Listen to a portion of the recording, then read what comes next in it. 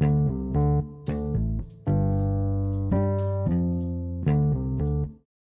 hi guys, it's Lami here again. Thank you for joining me on today's episode of Midway Woke at Midweek. Today's episode is going to be quite interesting.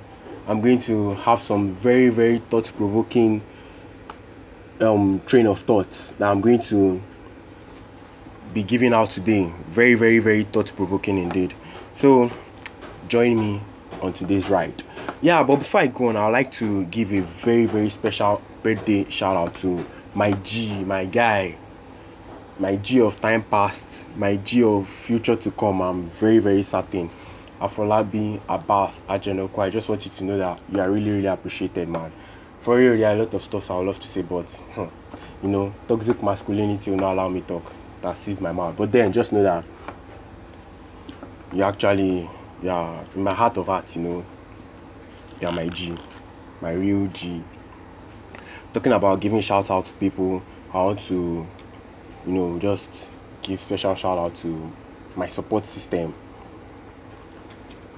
Let me start with Bachelor Akoka. That's Bachelor_Akoka. Try and follow him on IG. Also, Vanessa Vanessa_Bernard. Try and follow him on IG too. And then, of course, my G for life, the voice of Dunamis. Follow them on IG.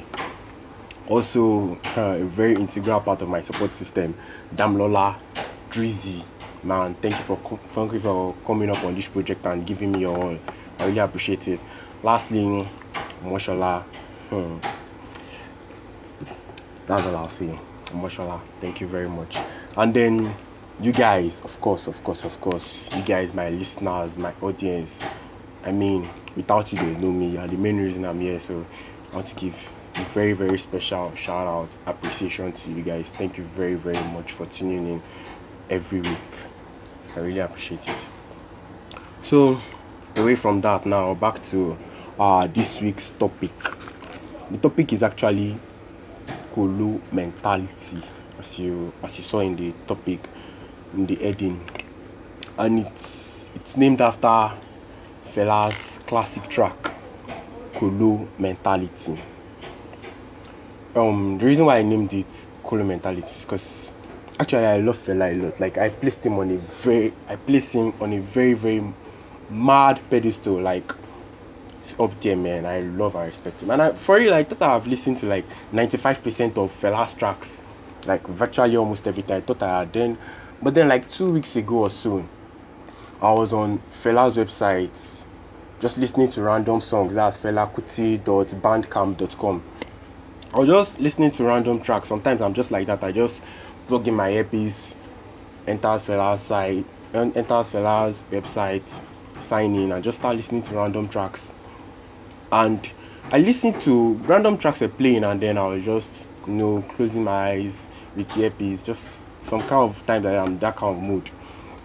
And then this particular track came up. I've not heard it before, so I was very surprised, and then I was inquisitive. I was listening to what he was saying, and the title of this track is Kolo Mentality, and I was wowed. Like I was very, very, very wowed. In fact, I didn't even know the word to use, because I was just thinking about it. Like I looked at the year he released the track. It was released in 1977, and I was like, wow, this is something that even when I'm trying to tell people nowadays, in 2019, that's like 42 years back, people don't still like tend to grasp the concept. That's why at the beginning I was like, it's a thought-provoking episode, because people don't really seem to get it. I'll just play the chorus of the track very quickly, just for you to have a perspective of what I'm talking about. I mean, we've established that I have a very, very bad voice. I'd have liked to sing the chorus, but then so just listen to this chorus, just the chorus. I'll play the chorus now, so just listen.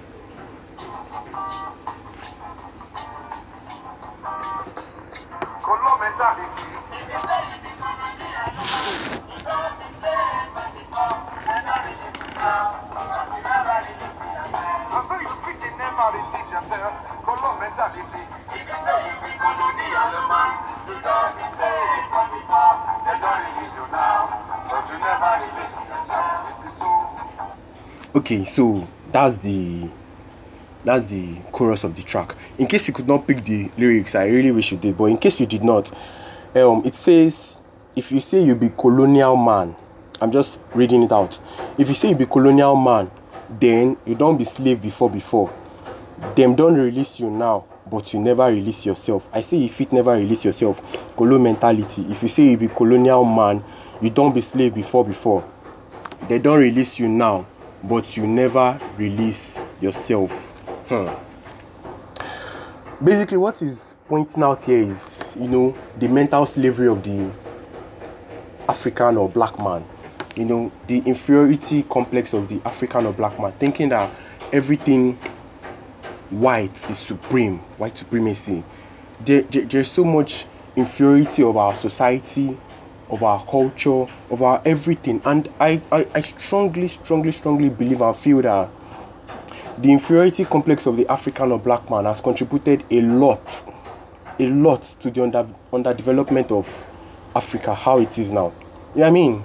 If you're inferior like about your own self, I can't really see you winning. It's almost impossible. So Fela actually coined the word colo mentality, and then he just used it to describe what he called African submission to white imperialism. Can you imagine?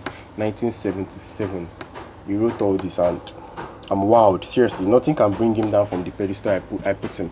So, back to what we're saying, talking about the mental slavery of the black or African man, how much we submitted to them, how much we submitted to viewing them as the correct thing, the correct society, the correct culture, stuff like that. It's called cultural diffusion. I'll not get so deep into that. It's something you can always read up on your own. Cultural diffusion and stuff like that. But then I talking about how I feel Africa has been underdeveloped because of the inferiority complex of the average black or African man. You have African men thinking that anything white is the correct thing. It's termed as civilization. They mistake westernization for civilization.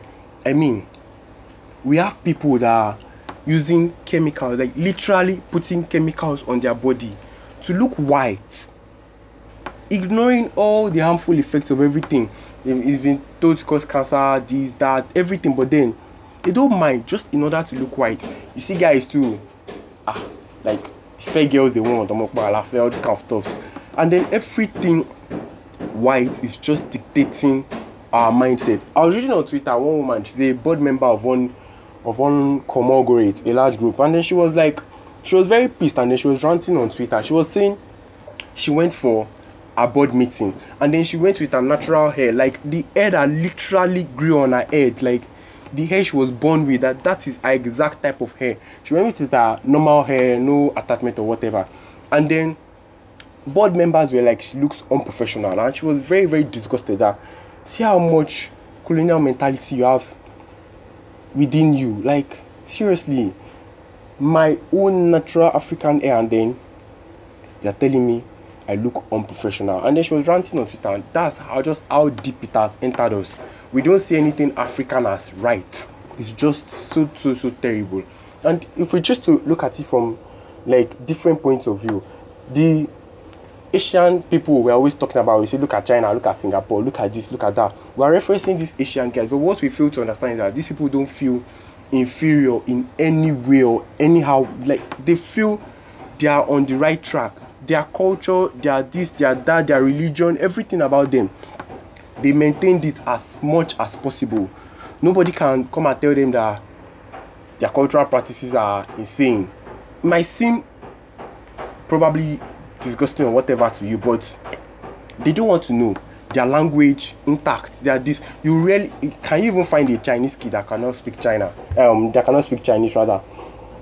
It cannot. It's virtually impossible. No matter where they grow up, there is this attachment to their homeland. There's this professor on Twitter that I was even talking about one day. He's based abroad. So he was talking about one day that he called his secondary school friend that he had not talked with for a very, very long time. He's a Nigerian professor but based abroad.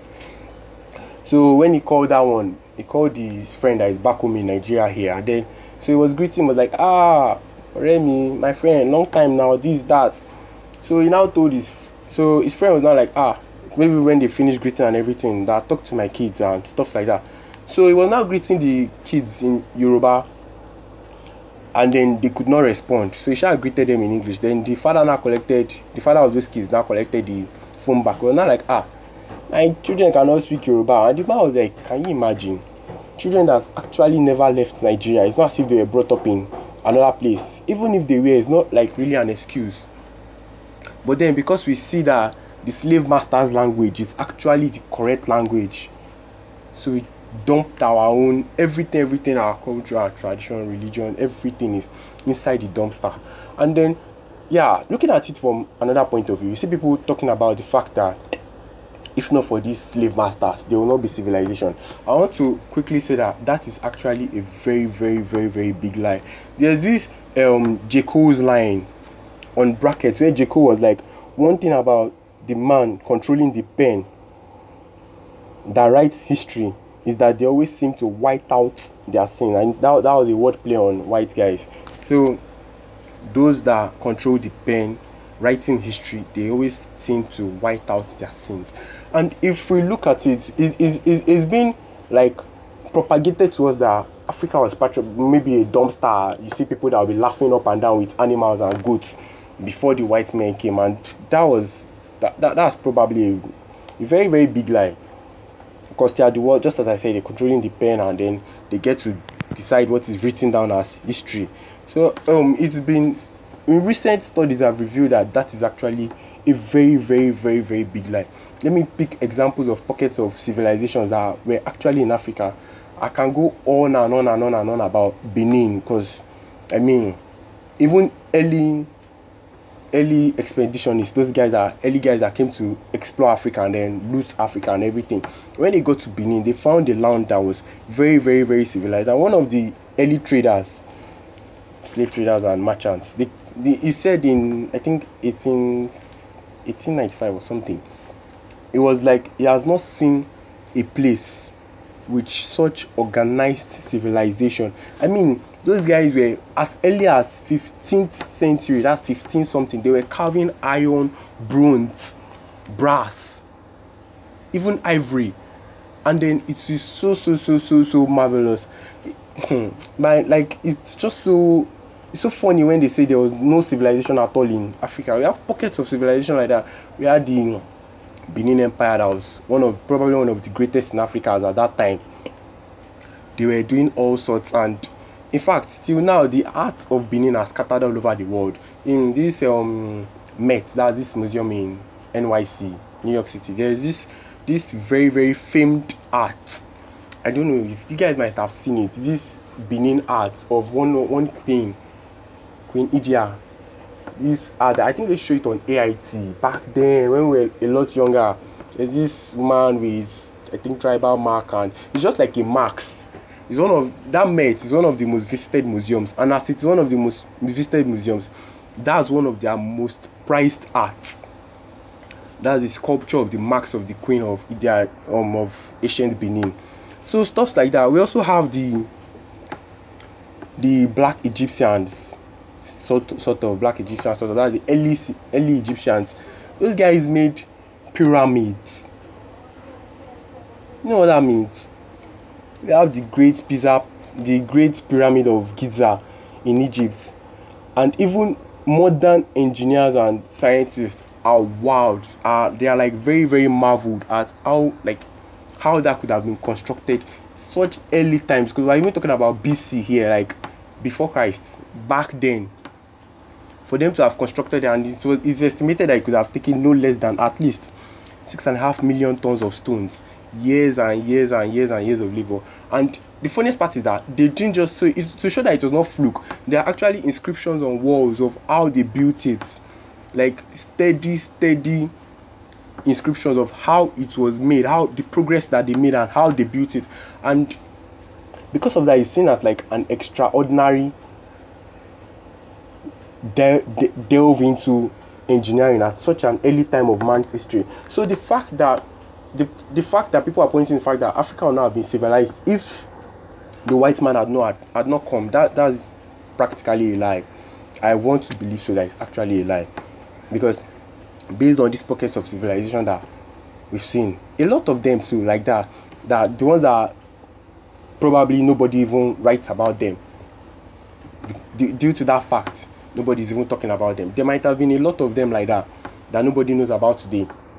Also, I think this movie Black Panther, there's an underlying message there where it was trying to paint an African pre-colonial utopian setting, kind of like what would have happened if Africa was not colonized and looted and practically destroyed by the white man, and the fact that it can still be what it's supposed to be if Africans can actually free themselves of mental slavery that is holding them down, feeling inferior. I mean, look at how ridiculous our society is now. Back then, when the white people came, and normally if you watch olden days movies or movies that are set in traditional settings, you see the women wear short something, I don't know, that will just cover their private part, and wear this thing so that will cover the bust side of their chest. But then the white people came and then they made us see that was actually wrong, that was societal, crap and everything. And then before we knew, people started wearing long skirts. That's why you see people wearing long skirts, they'll be calling them Margaret Thatcher skirts or whatever. After a while, as their society started evolving, and then they stopped wearing short skirts automatically, to Africans too. They stopped wearing long skirts, rather, Africans too. No more long skirt. So basically, whatever they are doing, we are just infusing it into ourselves.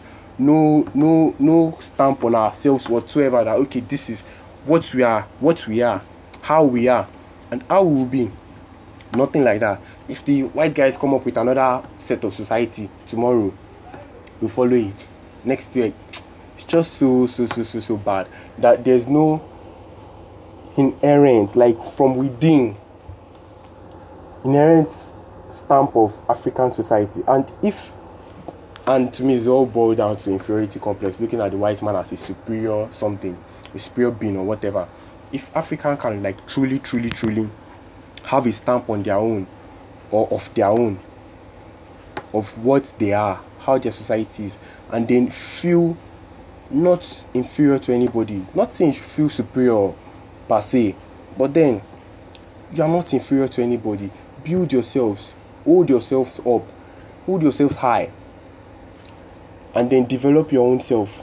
I believe with stuff like this, Africa will start gaining the traction that it deserves, gaining the global place, and the black man will gain the global place where it is actually supposed to be. But then this takes a lot of determination, and I hope we are able to get it right one day.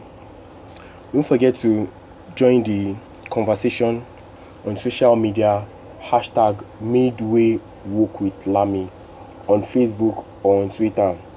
Join the conversation, whatever you have to say. I have a feeling that I'm not done with this particular topic. I might come up with a second perspective next week and look at it, or buttress my point further, or based on the comments that I see on Facebook or Twitter, Midway Walk with Lami, I'll be able to determine how to talk about it. But then if this surface is like this is enough, then we'll talk about another different thing entirely next week. Thank you very, very much for joining me on this episode. I really appreciate it, and till next time, till next episode. Bye guys.